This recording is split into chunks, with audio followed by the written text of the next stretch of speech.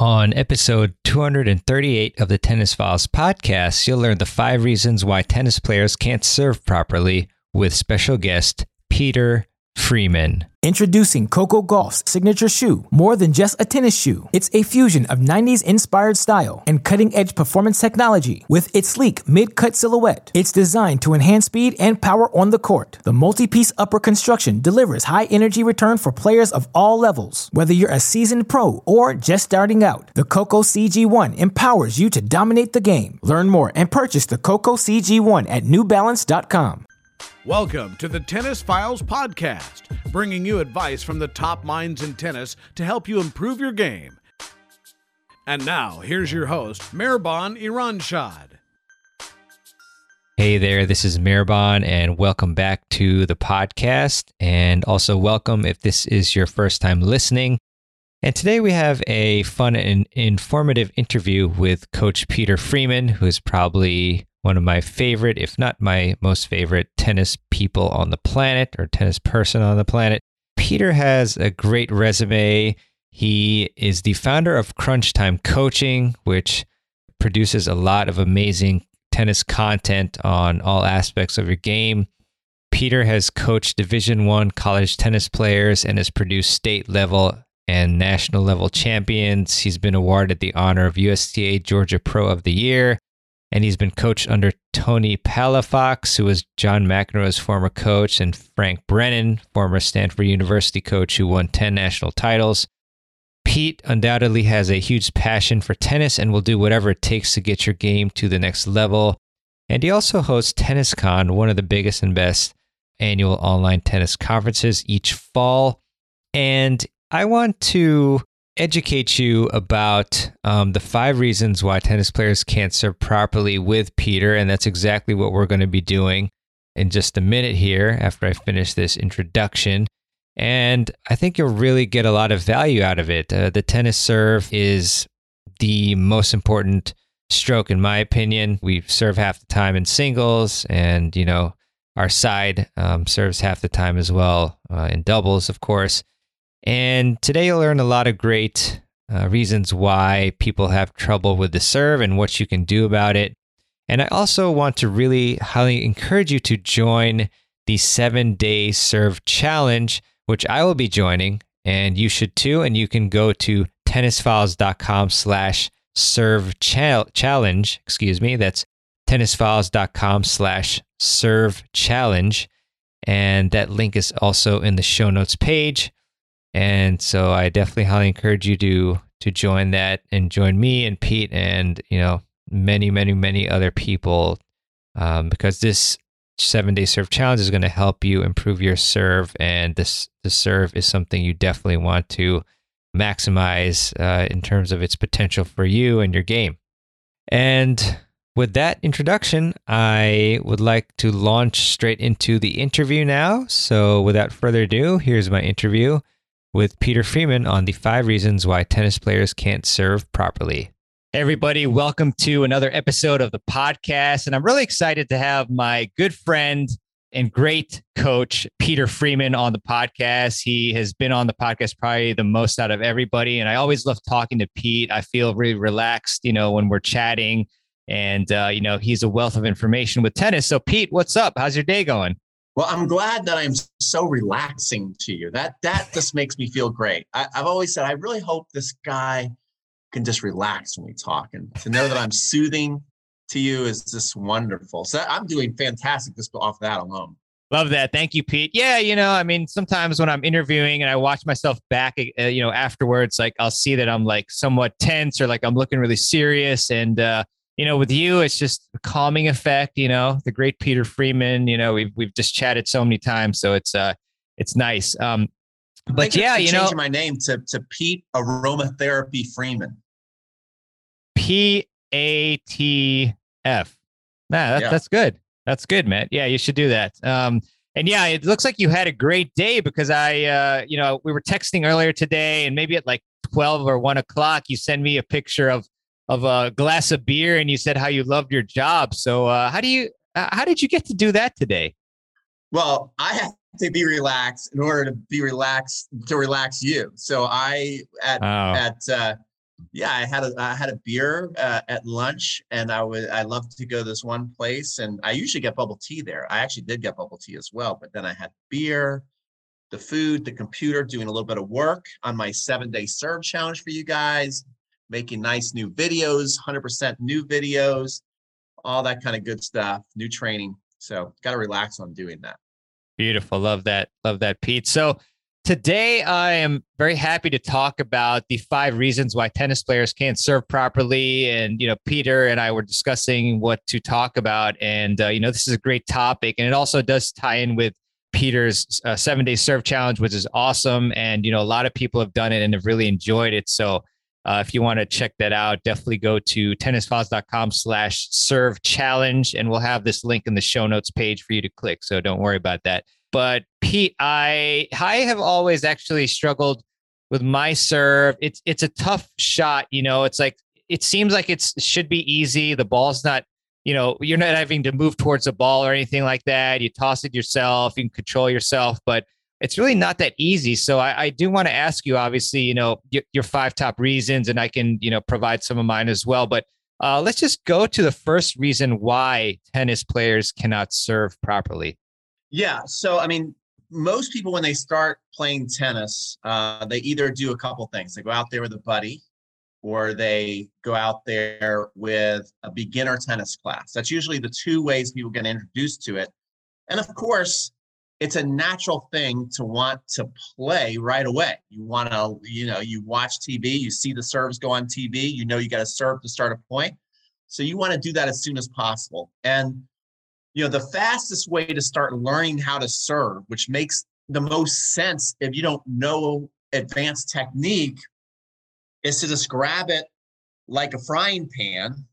You're basically like in an aggressive semi-Western grip, and that's going to push the strings right to the court. So you just basically have that frying pan grip, you tap the ball forward, it's in the box, and you're playing tennis. So in the short term, that is the fastest way to start serving and get the ball in and playing. So it's not a bad thing if your goal is like, I want to play as quick as I can and learn how to play a real tennis match.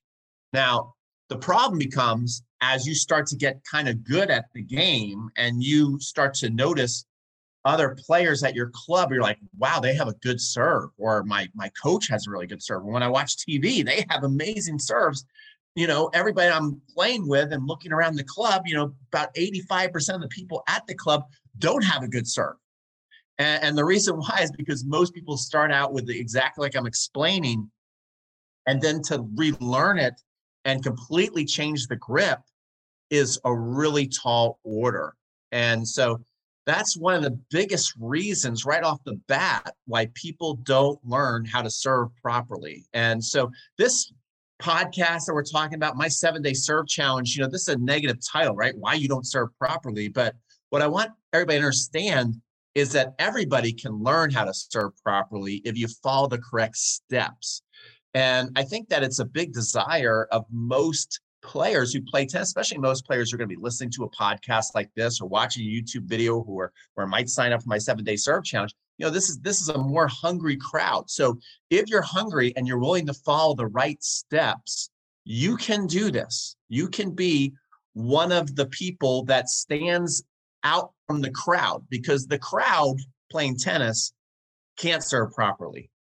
Now, Pete, great stuff. I'm wondering, I guess changing the grip and having the right serve technique may not be for everybody. So can you tell us who is the type of person that maybe they shouldn't worry so much about changing their technique versus who is somebody that they should definitely, change their technique if they have a certain sort of approach or goal or anything like that? I think that's a great question, because my goal and job as a tennis coach is to look at each individual and figure out what they want, what makes them happy on the court.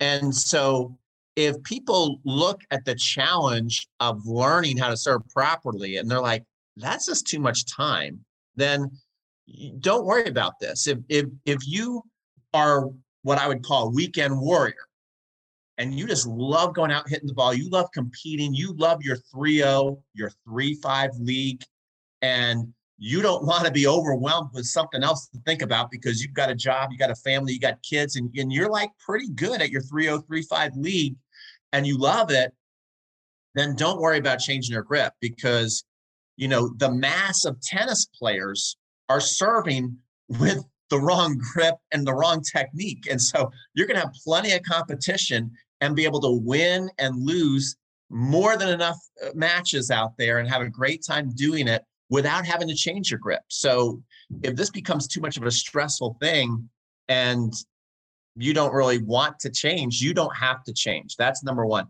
But I do think that the odds of that happening with people listening to this podcast and watching a YouTube video and going through courses, I think the people who are going to be fine with that is a low number. I think these are what I like to call totally obsessed tennis players. And so they are looking to get to the next level, not only just in winning matches, but one of the people that I teach, he said something really that I love. He's like, Pete, of course I want to win my matches, but it's more important to me. I want to learn how to play beautiful tennis. Like he wants to learn the art of tennis. So if you're somebody who just wants to win matches at all cost and you don't really care about, going level by level up and you just love your competition that you're in every week, don't worry about changing your grip.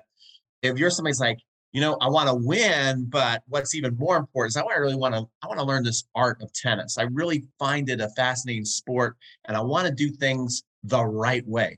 Then you should probably change your grip.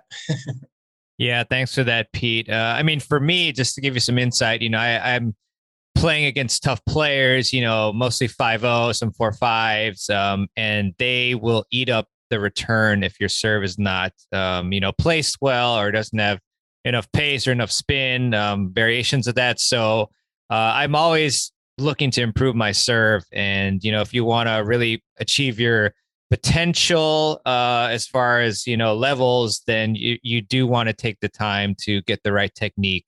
But, if you just want to have fun or you're content with your level and you just are purely okay with just trying to win with strategy alone and, of course, other factors like mental game and stuff, and fitness, then you don't have to change. If I can stop you right there, Maribon, because I've heard you said in the beginning, that your serve, you think it could get better.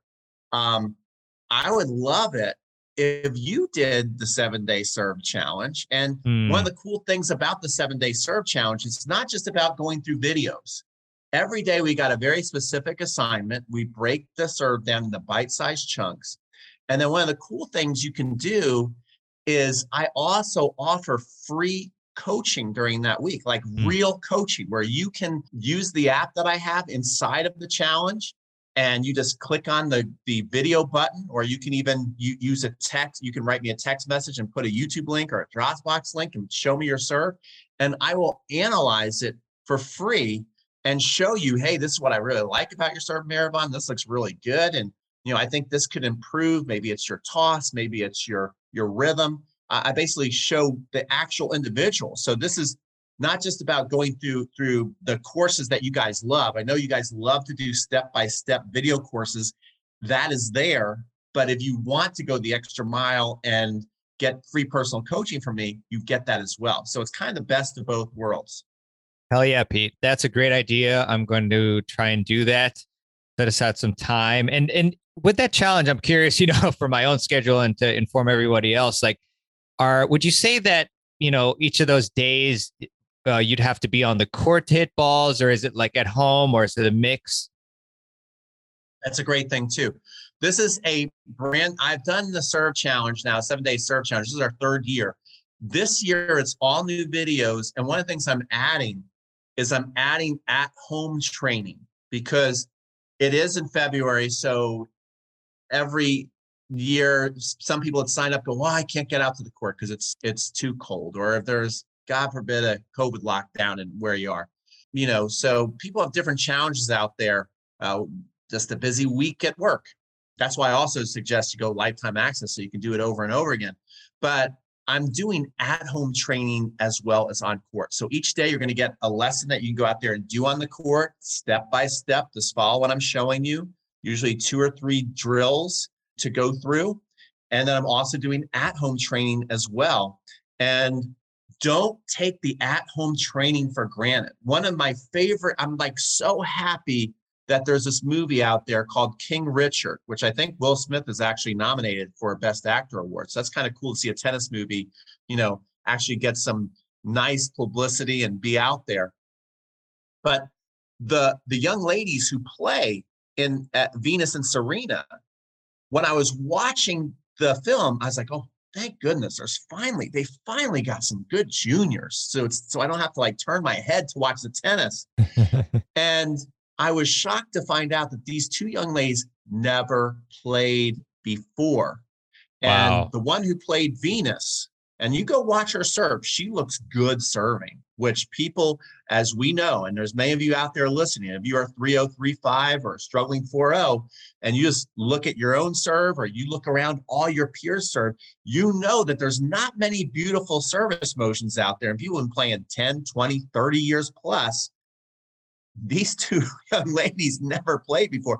And it's not because now you could go, well, they just must be younger, more talented. No, they had great step-by-step coaching. And the coach said, you're not hitting a ball for 2.5 months. I'm going to teach you the art of how to serve. I'm going to teach you each progression. We're also going to learn in the style of the Williams sisters. So not only do I want to teach you what a professional serve looks like, but we're going to learn how to look like these, greatest players of all time, Serena and Venus. And if you watch the lady who played Venus, her serve looks a lot like Venus, and she never played tennis before, but the coach didn't let her hit a ball for 2.5 months. So do not sleep on the at-home training modules. Yeah, for sure. I'm really excited to have that too, because weather is fluctuating, and it's great to have that. And yeah, I mean, it's all about progressions, like you said. You can't just go into a match and start trying to change your serve technique. It starts with the shadow swings. Awesome, Pete. Let's go to the second reason why tennis players cannot serve properly. Okay, let's do that. I'm having a lot of fun, by the way. Are you relaxed? Me too, man. I'm even more relaxed than when we started. Oh, good. Well, I'm glad doing something right here. Okay, so the second reason why most people never learn how to serve properly is that every time you play a match, you're digging yourself deeper and deeper into that technique hole. Okay. Because you're going out there and now you're starting to develop a serve, and it's not the right serve, but you're starting to develop a serve that is battle tested. It's what you do under pressure. And so, that starts to really ingrain the muscle memory, because you start out with the wrong grip, you've developed it, and now you're starting to play your matches and you're figuring out how to get a little better and a little better and a little better with the wrong grip. You're starting to learn how to hit a serve a little harder. You're starting to learn how to place it a little better. But at the same time, that serve is only going to go so far. No matter how many buckets of serves you hit, the hitches and glitches that you're developing are going to stay there and get even more ingrained, and no matter how many basket serves you hit, if you have the wrong grip, you're not ever going to really be able to go up there and hit a super aggressive slice or kick serve. You're going to have to poke the ball in. There's a couple of people who can go out there and hit a flat second serve fairly hard and get it in, but there's not too many of them. And so that's what's really tough about playing these matches and also trying to learn to serve the right way. It's a tall order. And, later in this interview, I want to kind of walk people through, well, how do you navigate both? Because I don't want you, if you do love to go play your leagues and you get a lot of social out of there, I don't want to pull you out of league matches for like 2 or 3 years, so you can learn how to serve properly. You don't have to do it like that. Then I'll explain how I'd like you to do it a little later as we get into this. Pete, I'm really excited for that part, because I actually was able to get a lesson with Vesa Punka, who I had on the podcast. I'm trying to remember if it was episode 226, but double check on that. And yeah, he's a great coach, president of Junior Tennis Champion Center, which is in Maryland, and TFO and Kudla and Robin Montgomery. They've all trained there. And so, yeah, like I said, I had a lesson with him, and he found out that, one of my flaws is that I don't look at the ball long enough. And very interesting, he noticed that because of that, my body would collapse and I would open up too early, simply by not watching the ball. So I found that to be a really, really insightful lesson. But at the same time, I've had so many USC League matches. I've got a 9-5 men's combo league. I'm on a couple of mixed 9-0 doubles teams, and so it's really tough, when you're playing the match to make even a what seems like a simple change of like just watching the ball throughout. You hitting it on the serve. It's tough, especially when you get at the crunch time. You go back to what you used to do, and like you said, like your strokes may feel really good because you keep hitting them over and over again, but in reality you may be pulling away even more from what you need to be doing on the other side of the spectrum. So appreciate you mentioning that trap. Mm-hmm. Absolutely. Yeah, man. So yeah, let's go to the third reason, Pete. Okay, so the third reason, we're kind of building these ideas together, and if you do play a lot of tennis, you'll know. And we've all felt this with certain parts of our game. There are certain things that we can get away with and work that we know long term we don't want to keep doing, and so this becomes a really tough thing. So number 3, and you have to be honest with yourself, is your ego holds you back from really learning how to serve properly. Again, you might have you get in, you're a beginner at some point. Everybody's a beginner at some point. Then you kind of get the bug, like, I love this. Then all of a sudden you get in a league and maybe you take your lumps the first year and lose a lot of your matches at like 2-5, 3-0. Then all of a sudden you start winning matches at 3-0. And then all of a sudden you quickly learn, if you have decent hand-eye coordination and you just start to get some court sense, all of a sudden, boom, you can just zoom up to the 3-5 level. And then you can start to figure out, okay, there's certain people at the club, like, I got their number, and I walk around the club and everybody knows that when I play Mike or Susan, I own them. Like, I own Mike or Susan. And especially, what if Mike or Susan is somebody that you don't really like that much too? Like, they're just kind of annoying, and we all have those people that even if we do like them, we know that if we ever lost to them, they would run and tell everybody in the club that they got you, even if it's a practice match. So you just can't let down your guard, right? Because we all build up those kind of like our reputation in our little ponds. And so we want to keep our rank. We don't want to lose to somebody that we know we own. And, to start to learn and to change, you might have to take 2 steps back before you even take a step forward. And that's really hard to accept for a lot of people. I'm, again, going to get to how you don't have to take as many lumps as maybe you think you do. But it is a hard thing to kind of put the ego aside and to maybe lose a match or two to people that you really don't want to lose to. But if you look at the greats, they're willing to do that. And they're willing to do it in front of the whole world. And they're willing to do it even when things are going great. Probably the best example I've ever heard, which I couldn't believe, is Tiger Woods when he first came out. Tiger Woods became Tiger Woods right away. Everybody heard of Tiger Woods. He was going to come out of Stanford. He's amazing. And then he backed it up by winning the Masters really fast and just being the best player in the world really quickly. And then I think it was like maybe 2 to 3 years into his career, he had a slump to where he was losing. And everybody's like, what's wrong with Tiger? Because, Tiger is like the best by far. And Tiger said, I'm changing my swing. And they're like, well, why are you changing your swing? Like, you're Tiger Woods. Like, why would you need to do that? He's like, because I want to get better. And when I get this new swing, I'm going to be so much better than I am now. And lo and behold, like the next year after he had a slump, he killed everybody.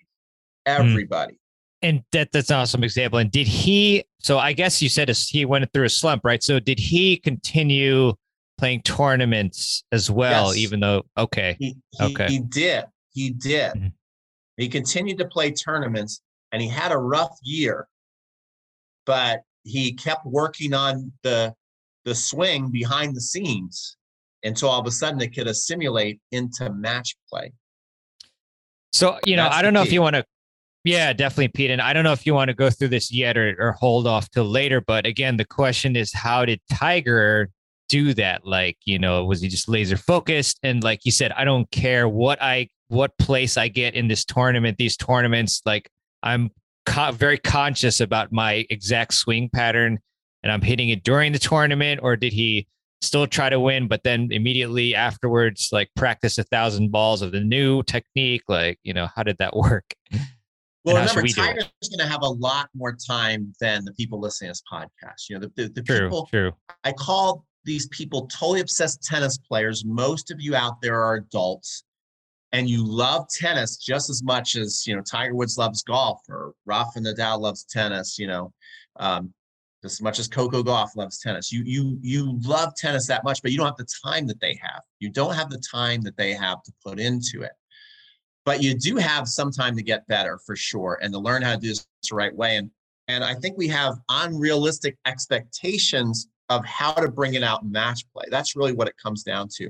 So let me ask you this question, Mirabon. If you have this idea, then we can use it even better. If you don't, then I can just go off an example. Have you ever had any kind of invention in your head that you'd go, man, if I could, make that, you don't even have to tell us what it is. You can just say yes, but if you want to share what it is, that'd be even cooler. Like, man, I thought of this idea, sometimes you have those shower ideas. Like if I could sell this thing, I'd make $1 bazillion, right? Have you ever had an idea like that? Have you ever had $1 million idea that you would like to share with the world?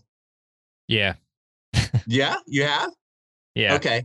Now, is it a physical product, like something that would be on a shelf? Actually, no, it was not. It was an app. Okay. Is an app. Okay, an app. Cool. An app's perfect. Okay. Do you want to share the app or not, or is that too personal? No, it's not too personal. And I'm trying to exactly remember what it was. I think it might have been like a GPS app where it also had like social media like elements into it. It was actually it was funny story, like a group of colleagues who are, good friends too. Like we would actually meet like once a month, and we formed this app group, and we were trying to get, we brainstormed different apps, and like we were trying to get each person to do like certain parts of it. And then it just, it never worked. There'd be like one or two people or whatever who wouldn't put in exactly like the amount of work required. And then eventually like we just broke up the group. Yeah. So, you see that it wouldn't work. This is so perfect. So yeah. I mean, an app is a great example. So Maribel wants to build a product of an app. Okay. So he's got this great idea. Now, obviously everybody'd want to just snap their fingers and have the app go on people's phone and have it work properly right away. And this is the problem that a lot of adult tennis players have that I see, unfortunately, is you'll watch a YouTube video, you'll get super fired up, and then you'll go, this makes perfect sense. I can't wait to go try my match. Doesn't work in the match. You think there's something wrong with you. Okay. Is this unrealistic? It's just, you have a great lesson with your coach. They show you one little thing on your serve. It works in for that amount of time. And then again, boom, you want to go out there and you want to use it in your match, and all of a sudden it doesn't work. So you start to think there's something wrong with you, but what's wrong with you is your expectations and your process. Like if you are really serious, like if you thought of your tennis game like building an app, or like building a product that you have to sell in Walmart, where people are going to be opening the app, testing the app, clicking this, clicking that. And all of a sudden your reputation is on the line, and you obviously want people clicking and doing this, and everything works seamlessly, and it works, like it's a real product that can stand, people trying it all kinds of different ways. That takes time. You don't notice how I even was asking Maribel, like, do you want to share it? Do you want to give your idea? Because again, a lot of people, they have an idea that they're actually working on. They don't even want to share it with the world. Why? Because it's not ready. They don't want to let the cat out of the bag. They don't want to say what it is. Somebody might steal that idea. They know, hey, before I share this with you, there's a lot of behind the scenes work I need to do to make this thing work right. And so here's my best advice that hopefully will give you some peace of mind on how to really finally develop how to serve properly.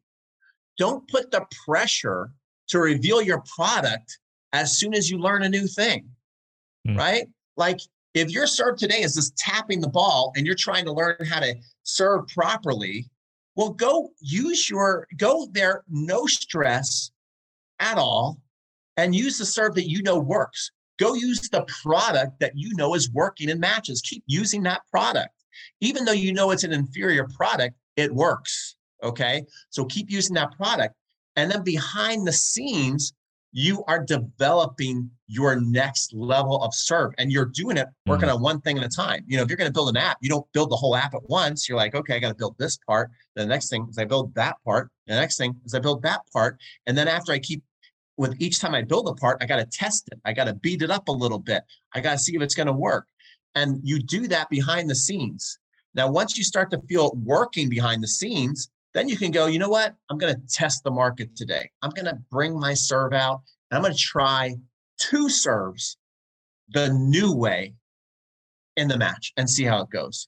And even do that in a practice match rather than a league match. But everybody wants to see how good they're doing. They think that the true test that they should try as soon as possible is to throw it out there in a match. And that is super discouraging. And it doesn't work. So then people go and they hide in their shell like a tortoise, and they don't ever really come out and finally develop the full thing. I love that, Pete. So how do we, I guess, if we're developing the serve, but behind the scenes, and then we're using what works in the matches, like how, like what ratio do we need for the new technique to overcome the old technique? And are we stunting the potential speed of the growth, of the new technique by still using the old technique, in crunch time? Like, how does that all work? I don't think you are stunting the growth, especially in the beginning. Here's the thing. Another thing too, and I really want adults to listen to this. But let me ask you this, Maribon. Yep. Who do you think learns faster, adults or kids? Who picks up things faster? I think kids. Okay. I think you're 100% wrong. Oh. I think this is I've worked with tons of kids and tons of adults. And a big misconception is adults are selling themselves way short. We always go, oh, kids just learn so much faster. Kids learn so much faster than adults. They just pick up things like that. No, they don't. I've coached both. Okay. The expectation is different. And I'll tell you too, the best learners in the world, the people that I love working with the most, and that's why I call them totally obsessed tennis players, are the online community. Whenever I've had someone online, think about it, they're watching the videos online. They're buying products online. They're like, I'm going to get on a plane and go train with this person, me. They'll come. I've had people, I've kind of had a kid come from Turkey. I've had a guy come from Australia. People come from California, Canada, all over. And if you're doing that, that's a serious commitment to go take a tennis lesson. And all you need to do to see how good a learner someone is look in their eyes. And the people who are taking lessons, who are traveling to take a lesson, you look at their eyes, they are 1,000,000% in. They are going to give you the best attention you've ever given in your life. And these are all adults, and they learn faster than the kids. The difference is they don't think time is on their side like kids, like parents even think that the kids are, and grandparents think that the kids are. So if a kid, the biggest development ages for a kid, if they're going to be really good, maybe go play college or even get to the pro level, the ages of 9, 10 to that 13, 14 are huge. Okay. They're gigantic. And once they get to 14, 15, 16, yes, they're still developing, but then all of a sudden, now, if they're going to be good, mind you, they're starting to polish stuff. They're already those hot shots. You're like, man, I want to play like that. They look like they're pros. But as they're learning, especially how to serve, what are parents going to do with a kid who's learning a new serve? Mom, my serve stinks. I'm trying. Oh, just keep going back. You've only been doing this for like 3 months. This is going to take you 1 to 2, maybe even 3 years to learn. That's what a good parent is going to tell their kid. And they're right. I mean, usually it takes a kid ages, I would say 9 to 13, 14. Then all of a sudden their serve starts looking good, 14, 15, 16. But their serves didn't look amazing and weren't really, very functional from the ages of 10 to 13. Once all of a sudden they start to get 12 to 13, now all of a sudden it starts to look good. But especially 9, 10, 11, it's like if they can just put spin on the ball, they're excited, the coach is excited, the parents excited, the grandparents excited. That's the kind of expectation you need to set for yourself. That's how you learn. They're not learning faster. It's just you look at the way they learn and a lot more realistic. And here's another thing. It's taken them that long and they don't have, for a lot of it, they don't necessarily even have a choice if they're going to go to practice. It's just like, okay, we're doing tennis. So they know it's a very structured system. They know, okay, I'm going to go to my clinic 3 days a week. I'm going to get 1 or 2 privates a week. I'm going to play a tournament on the weekend. So they have the system built in that unfortunately a lot of adults don't have the luxury of having. And so they're in a perfect system to learn this. And they also have the right expectation. Like this is going to take some time where unfortunately too many adults, even though they're mature and everything, they'll watch a video and think, that's it. I have been missing that. Let me go do that in my match tonight. So you got to flip your mindset a little bit. Think of yourself more like a kid. How would a kid learn? How long would it realistically take a kid to learn? And realize that you'll learn it just as fast, if not faster than they will, not slower. Yeah, I mean, you bring up some great points there. I mean, a lot of it does come down to, how passionate you are about it, how disciplined you are, and, how excited you are about learning something and how much you put into it. So, I mean, those are really important factors, Pete. So good to consider that. Introducing Coco Gauff's signature shoe, more than just a tennis shoe. It's a fusion of 90s inspired style and cutting-edge performance technology with its sleek mid-cut silhouette. It's designed to enhance speed and power on the court. The multi-piece upper construction delivers high energy return for players of all levels. Whether you're a seasoned pro or just starting out, the Coco CG1 empowers you to dominate the game. Learn more and purchase the Coco CG1 at newbalance.com. Hey, it's Kaylee Cuoco for Priceline. Ready to go to your happy place for a happy price? Well, why didn't you say so? Just download the Priceline app right now and save up to 60% on hotels. So whether it's Cousin Kevin's Kazoo Concert in Kansas City, go Kevin, or Becky's Bachelorette Bash in Bermuda, you never have to miss a trip ever again. So download the Priceline app today. Your savings are waiting. Go to your happy place for a happy price. Go to your happy price, Priceline. Pete, what are we on now? Are we on number 5? Number 4. Wow. Okay. Awesome. You want to go for that? I do. So kind of again, this building blocks here of ideas is a lot of adults, and I get to see it on video, refuse to practice in bite-sized chunks. Like I have a couple of ways that I know that this is the case. And again, a lot of these students are great, but they get even better when they come to me because again, now I'm right in front of them and they're going to do the drill that's right in front of them. They're not going to decide to do their own version of the drill. And so I do find that this is one of the things, but again, if you do my 7-day serve challenge and you send in the video, I'm going to show you, hey, that's not what I asked you to do. So it is real coaching. So in the 7-day serve challenge, I'll lay out a specific drill and say, do this drill. Take a video of yourself doing this drill, send it in. 9 times out of 10, person is sending their full serve motion from the baseline. They refuse to learn in bite-sized chunks. This is another big key stumbling block holding people back from serving properly. You watch a part of a video that's maybe teaching you one thing, like I love Jeff's elbow the enemy move, Yeah. And the best way to learn that elbow the enemy move is to start elbowing the enemy and throw the ball. Well, people will try and do the full motion and then figure out if they're going to elbow. It's not going to happen like that for most of you.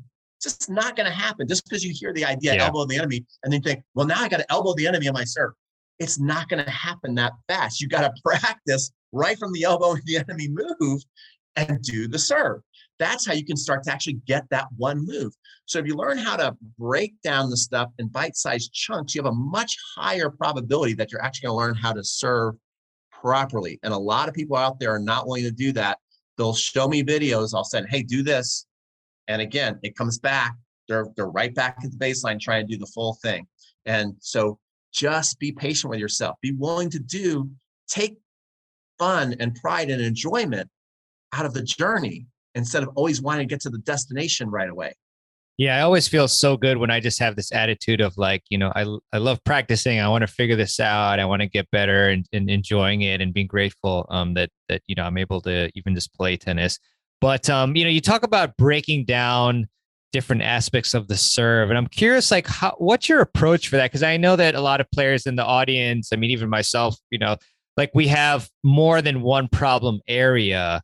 So then, like, what's the approach? Like, do we do the first one like in sequence and the next one, or the one that's troubling us the most? Like, what are your thoughts on that? Yeah. So, I mean, again, everybody's different. So like I have a program called Next Level University. That's another way I see people saying videos.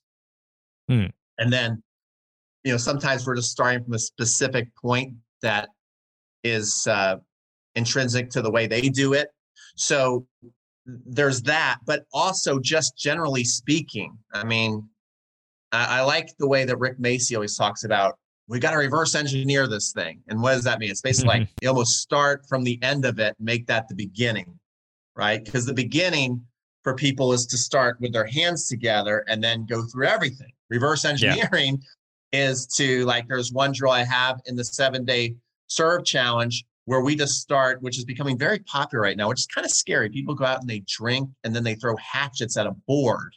Okay. I don't know how great an idea this is. Me and my girlfriend were actually at a pizza place the other day, and they actually had like a tournament on TV where they were throwing hatchets. But I do a drill where we start right from the hatchet, which is going to be one of the last moves until you go up and hit the ball. So like, that's an example. It's like, I'm starting basically from the end. We're just starting from there, and I'm giving you specific ideas on how to do it. And when you do my hatchet move in the 7-day serve challenge, one of the things is you're going to start hitting a slice serve without even trying to. And you're going to be like, it's going to be like, oh my God, is it really that easy to hit a slice serve? Yes, it is. Sweet. Love that, Pete. Yeah, cool. I will, again, have the link to the 7-day serve challenge in the show notes, and it's tennisfiles.com/serve challenge. Sweet, yes. Pete. So let us go to your final reason. Number 5. This is huge. Yes. Most people, and this is kind of crazy because now I'm working again, not only with adults, but I'm working with high performance juniors. And these juniors are pretty good. Like, they're pretty good. And nice. And they're training just like we talked about. They're going to their clinics, they're taking their private lessons, they're doing everything. And it amazes me. So again, adults who are basically seeking out the information. Remember, a lot of people out there, why are they going online? Because they're going to their club and it's just not, the information just isn't there for them. They have junior development programs, and then they have like adult drills and clinics and socials. A lot of pros, for whatever reason, don't think that adults want to learn the nitty-gritty parts of the game. But there must be a lot of them, because a lot of them come online to try and learn it. So what I found is that a lot of juniors and adults, when they miss, they really don't know why they miss. They see the result, and then at the lowest caveman level, the answer is, why did you miss? Because I stink. That's why. That's like a caveman answer. Because they smell bad? Suck. Weird. What's that? I said because they smell bad. You said they stink? That's not a reason. Stink. Right. No, but I mean, people say I stink, I suck, my serve is terrible. Like, they'll give that as a reason. Like, that's caveman answer. Okay. Yeah. A better answer is, well, I dropped my head. And then all of a sudden they just start regurgitating tips that they've heard from me or other instructors at the club, and they're just trying to go through a Rolodex of answers, but they really don't even know. They're just guessing and they say it until they, hit one that you're like, yeah, that's right. Like perfect example. I mean, literally I had that from a young lady a week ago. Is she hit a serve long and it was a second serve. And I said, and she was upset. She came back, she slapped her thigh and she started to kind of berate herself. And I said, what's wrong? She's like, well, I'm missing all my second serves. And I'm like, well, why did you miss that one? She goes, well, I dropped my head. And you could tell it was a total guess. I'm like, well, no, the serve went over the net. So your head was up, and I was watching you serve. The head was up. So why did you miss it then? And then she thought for a second and then she goes, I don't know. See, so people literally don't know why they're missing. I said, well, on that serve, I saw you didn't really start to really snap and build up the racket head speed and curl around the ball, get that grip, the same way that you would grip a topspin forehand. You didn't build that up fast enough to make the ball spin and rotate into the box, because she's not just, tapping the ball in there. She's trying to swing out like you see the pros swing out, but she didn't go aggressively enough at it. So the ball didn't have, kind of like, to compare it to football, it didn't have a tight spiral on it. It had like a wobbly spiral and it just kept floating long past the target. And so you're going to get a lot better when you can learn how to be your own tennis doctor. When you can say, this is why I missed, rather than get emotional, you can just observe why you're missing. You go, I missed because of that. I missed because of that. And that's what I also teach you in the 7-day serve challenge. And another thing too is, gain the habit of, whether you send it to a coach or you just send it to yourself, taking this thing out. Mm-hmm. Yep. That's the taking the phone out. This is a podcast. So, we're also doing video, but I'm showing a phone right now. And what is amazing is at every age, and there's certain facets of my life too, where you just make excuses, but they're not real excuses. I've talked to adults who run companies, and are way smarter than me. And I'll say, send me a video. I'm like, well, I just don't I guess I have to go out and buy a camera, and I don't have a tripod, like all these excuses. I'm like, you have a phone. These phones are they're like top of the line cameras now. The phones are like amazing cameras. So you have a camera, and you can literally go on Amazon right now and order a tripod for $15. You can go to Walmart, Target, anywhere and go get a tripod, and you're in business. Where I've heard it all. I guess I have to go out and get a camera. Oh, well, I don't know if I can get my wife to really take any video of me in the next couple of weeks. It's like, these are like excuses for not going on a diet. That they're just not real. Yeah. And there it is. Those are the 5. And I've done a lot of coaching, and I'm telling you, if you can look at these 5 reasons I've given you and you go, you know what? That ain't so bad. I can do those. You can learn how to serve like the Hot Shot Juniors. You can learn how to serve like your coach at your club. You can learn how to serve like, Roger Federer or Serena Williams. Will the serve be as good as them? Well, like my serve is pretty good. Is it as good as Roger Federer and Serena Williams? No, but it's got the same elements that they have. And that's what I'm talking about. I'm not saying, I'm going to guarantee you 120 mile an hour serve, but I'm going to teach you the key elements that make up a professional serve. So if you want to, play beautiful tennis, like I mentioned earlier in this podcast, you can do it.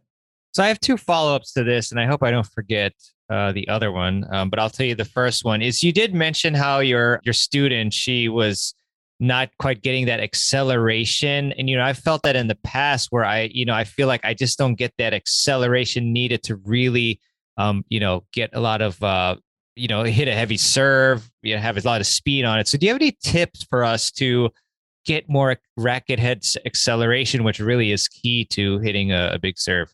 Yeah. So I can try and explain it as best I can in the podcast. Now, in the 7-day serve challenge, I really get visual about this. Number one is the pros. You'll see sometimes when they drop the racket. So for the people watching this video, maybe on Instagram, you'll notice that the wrist gets like really loose and has a weak look back here. So you'll see it kind of just like hanging here, like as they're getting into their tilt.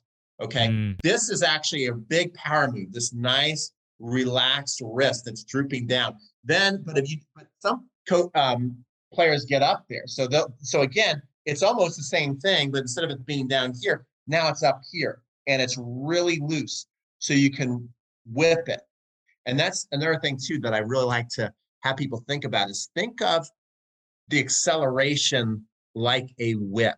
It needs time to really build up that pop.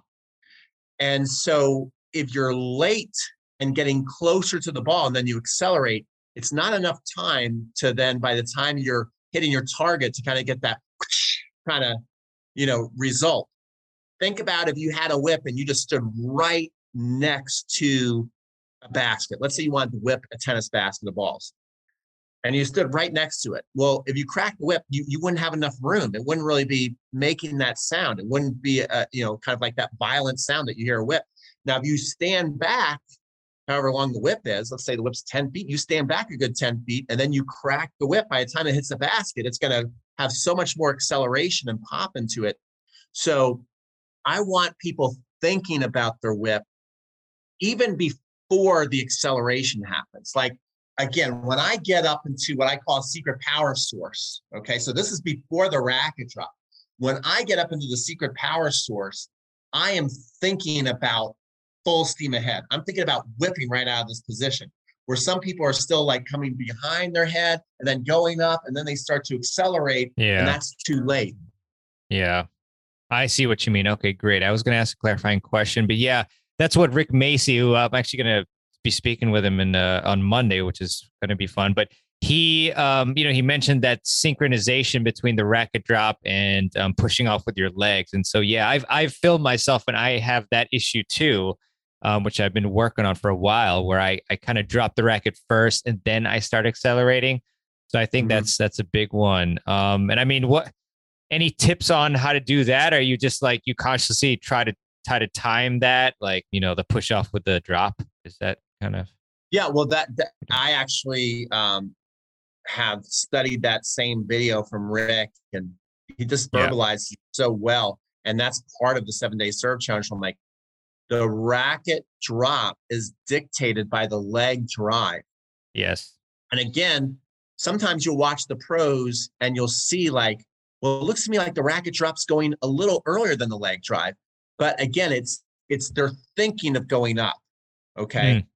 It's like their legs have kind of coiled down as low as they've got. Now they're ready to spring up. So when they get to that position, even though they haven't sprung up yet, they're thinking about springing up. So that's when the racket's going to start to drop behind the head. And at that point, when those legs start to shoot up, they're going full steam ahead. But again, even if you don't jump, you don't need to jump to get that same experience. It's like, you could be on the ground, but however much you're going to bend your knees, when you start to get up on maybe you get up on your tippy toes when you serve rather than jump. It's that same experience. That's when you need to be whipping. That's when you need to be going in your racket drop, and the racket's got to be going full steam ahead. And that's why it's important to learn how to hit spin on there, because, just like the pros, when they swing forehands and backhands, they're pretty much going full steam ahead, but the ball is going in safely all the time. So they couldn't do that if they hit every ball flat. Yeah. They couldn't do that if they hit every ball flat. That's why the spin keeps the ball in. So we need to learn that same kind of method for how do you make a ball spin with a serve. And that's why it's so important to have the right elements. You can hit 10,000 baskets of serves with a hammer grip. You're never going to get a slice or a kick serve with it. Yeah. And Pete, the other follow-up question, which thankfully I remembered, is, you talk about knowing like the reasons why we miss our serves or they're not optimal. And I was curious because I've seen your serve, of course. And, in my opinion, not just saying this because you're my podcast guest, but I think you have a very nice serve, wicked slice serve. I mean, you've taught that one on the summit before us, the slice serve. Love that one. So why do you think that your serve is not as, fast or powerful as the pros, like you just mentioned a few minutes ago? Yeah. So to answer that, it's, again, certainly there's athleticism involved, like the way Yeah. how flexible Novak is. I mean, Yes, that's an mobility. advantage Mhm. that he has over me for sure. Not only just because of my age now, but just in general, he's this more flexible person than me. Yeah. But I would say also, your question kind of reminds me of Tom Brady was out there on a field with a throwing coach, and he was throwing the same pattern over and over and over again. And the coach was just fine tuning each and every throw. And Tom Brady was just eating up all the information. When he left, it's like, I feel like we made a major breakthrough today. And he's leaving the field super pumped up. And then his throwing coach said, yeah, Tom feels like he made a major breakthrough today, but it's really like frog hairs. Okay. So when you look at somebody who's got a good serve, like me, and then you look at somebody who's got a great freakish serve, like, Roger Karlovic. Federer. Yeah. Like who? Ivo Karlovic. Yeah, but that's like he's 6'9". But I mean, Roger Federer is Roger Federer is about my height, and his serve is obviously way better than my serve because he's Roger Federer. Okay, so that's when every element starts to come to frog hairs. The timing is just that much better in every single move, and so the results just add up. Even I got to talk to Sam Querrey one time at the Australian Open. He had dinner with a group that we were at this, what was it called? Oh, I don't want to forget, Tennis Ventures. And he joined the group. And everybody's asking, well, what's the difference between just like you kind of asked me, like, what's the difference between like you and Roger Federer, And he just said, those guys just do everything a little better. And when they do everything a little better than you, it turns out to be a lot better. And so that's how I can kind of explain it. You can look at my serve and go, oh, it looks pretty good. It's a good serve. I don't really see much wrong with it. I mean, everybody, of course, there's things to improve, but in general, it's pretty good looking serve. Why isn't it as good as Roger Federer's serve? Well, he's doing all the same things I'm doing, just a little better. And then when that pops off his racket, it's a lot better. Love that, Pete. Thanks for that. It's really cool that you got to chat with Sam Querrey and give him a query about his serve. Sorry, that was terrible. That joke. Yeah, I love those. So this has been some really great stuff, Peter. I want to ask you just a couple more questions. I mean, one just simple one is, where can people go to connect with you? Where would you want them to go? Well, I think the best place to start is YouTube. If you just go to YouTube and you type in Peter Freeman Tennis or Crunch Time Coaching, you just put that in the little search bar, you're going to start to see my videos. And that way you can kind of decide if you like my teaching style. I think that's important too, is to find either an online instructor or an instructor in your neighborhood that you connect with. You like the style. You would go, I want to watch another video from this person. It makes sense. They're helping me. So I would go there. And then from there, I would definitely on pretty much almost every video, I usually offer something for free to get you better. It could be a free serve course, it could be a free forehand course. And if you fill that out, then all of a sudden you'll be on my email list. And if you get on my email list, then you'll always see when we're doing challenges, when we're doing different training events in person. Like people come out here to Atlanta. We go to the Cincinnati Western Southern Open together. So you start to learn about stuff like that. You learn about, I'll also be talking Maribon's Tennis Summit up. I do something called Tennis Con, so you'll always know what's going on with online instruction. And so I would recommend they do that. I mean, I love Pete. Like, he just does so much for tennis players. Like, I've got to say, like, I was really just amazed, because I forget what exactly it was, but it might have been last year's Tennis Con, where basically, like, if you got it, then you also got to send in videos, much like, with the 7-Day Serve Challenge. And like, he's getting a lot, a great amount of videos. And, he not only like spends so much time to create like great challenges and, products and conferences, but he's also like spending a lot of time to actually review the videos that you all send him. And that is not easy. He is reviewing them. It's not like he's outsourcing them to somebody, so it's a lot of time spent. So I got to give you kudos for that. Peter. And I'm personally really excited to join your 7-day surf challenge. And I want everybody listening to join it with us. So again, that is going to be at tennisfiles.com/serve challenge. And you can, again, just check out the show notes page as well for the link on that. So Peter, any final thoughts on the serve? Just want to let you have the last word on that. And, you can tell us anything else you'd like.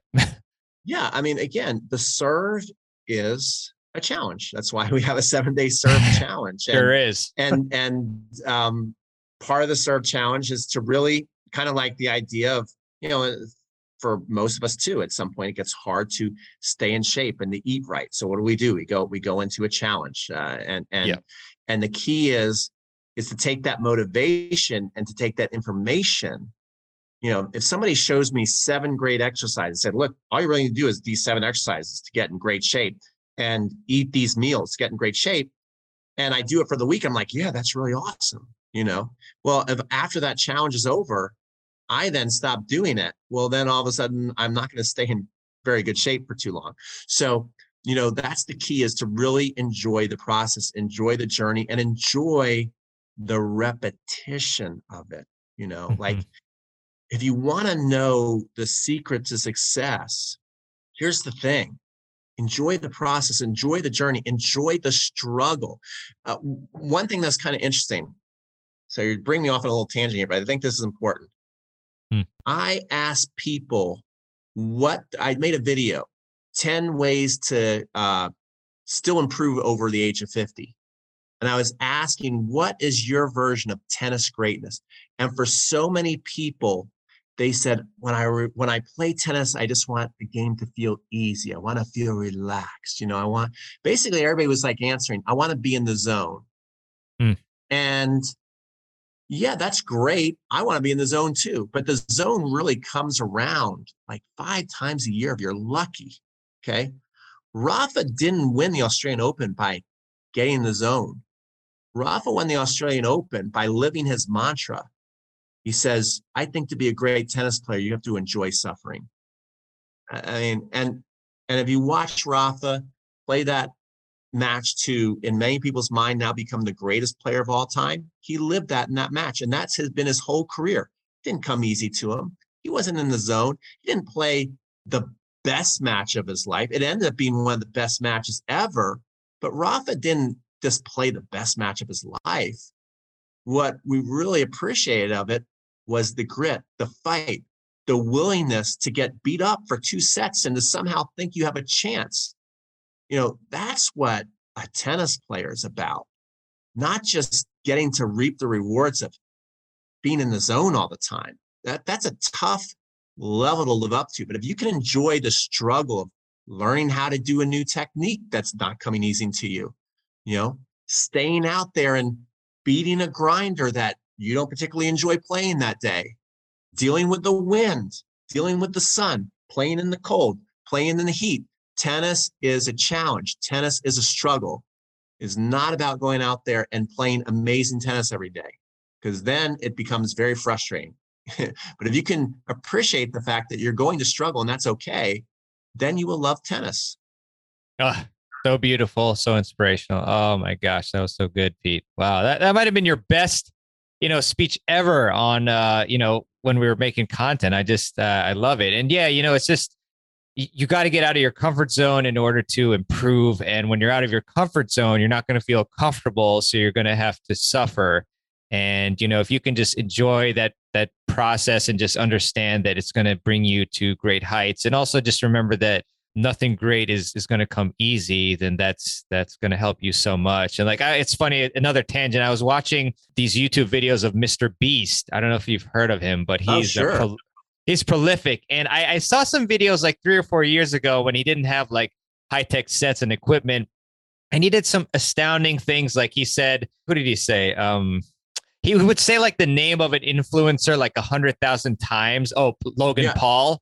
That was one video. And he would just do, he'd like collect every Snickers bar in like as many stores as possible, as many Walmarts. And it's something that not many people would, nobody would want to do that. But it just kind of reminded me when I saw that, it's like he has the type of mentality that I'm going to go through this suffering because I know that, I'm going to get the recognition that I want because nobody else is going to do this. So, that was just a similar thought I had yesterday when I watched his old videos. And, thanks, Pete, for educating us about that. So that was great. Again, I want to tell everybody to join myself and Peter with the 7-day serve challenge. The serve is arguably the most important stroke in the game.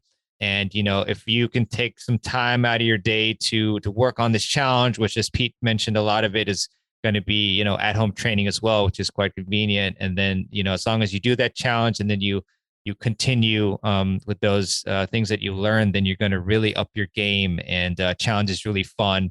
And, a lot of people have done challenges with Pete throughout the years and have loved it. So again, that's tennisfiles.com/serve challenge. And check the show notes as well for that link. So, Pete, I want to thank you so much for coming on. It was really fun as usual. And we're going to be doing a lot more content in the future, on the summit and live streams and podcasts again. Love to have you back soon. So thanks for everything you're doing, Pete. Appreciate it. Yep. Anytime, mate. Take care. You too. Thanks. All right. I really hope that you enjoyed my chat with Pete about the 5 reasons why tennis players can't serve properly. I think you definitely want to write those down or take notes about them in some format, perhaps your Apple Notes or some other app or your computer, Google Docs, etc. And I, again, would love to see you join the 7-day serve challenge. And you can do that by going to tennisfiles.com/serve challenge to check it out. Definitely go to that link and check out the details. And again, the link to the 7-day serve challenge will also be in the show notes page for you to click or press on. But you can also just type in tennisfiles.com/serve challenge. And if you enjoyed this podcast episode and if you enjoy the podcast, then I would really appreciate it if you would leave a review for the show in your favorite podcast app of choice that you use to listen to the show.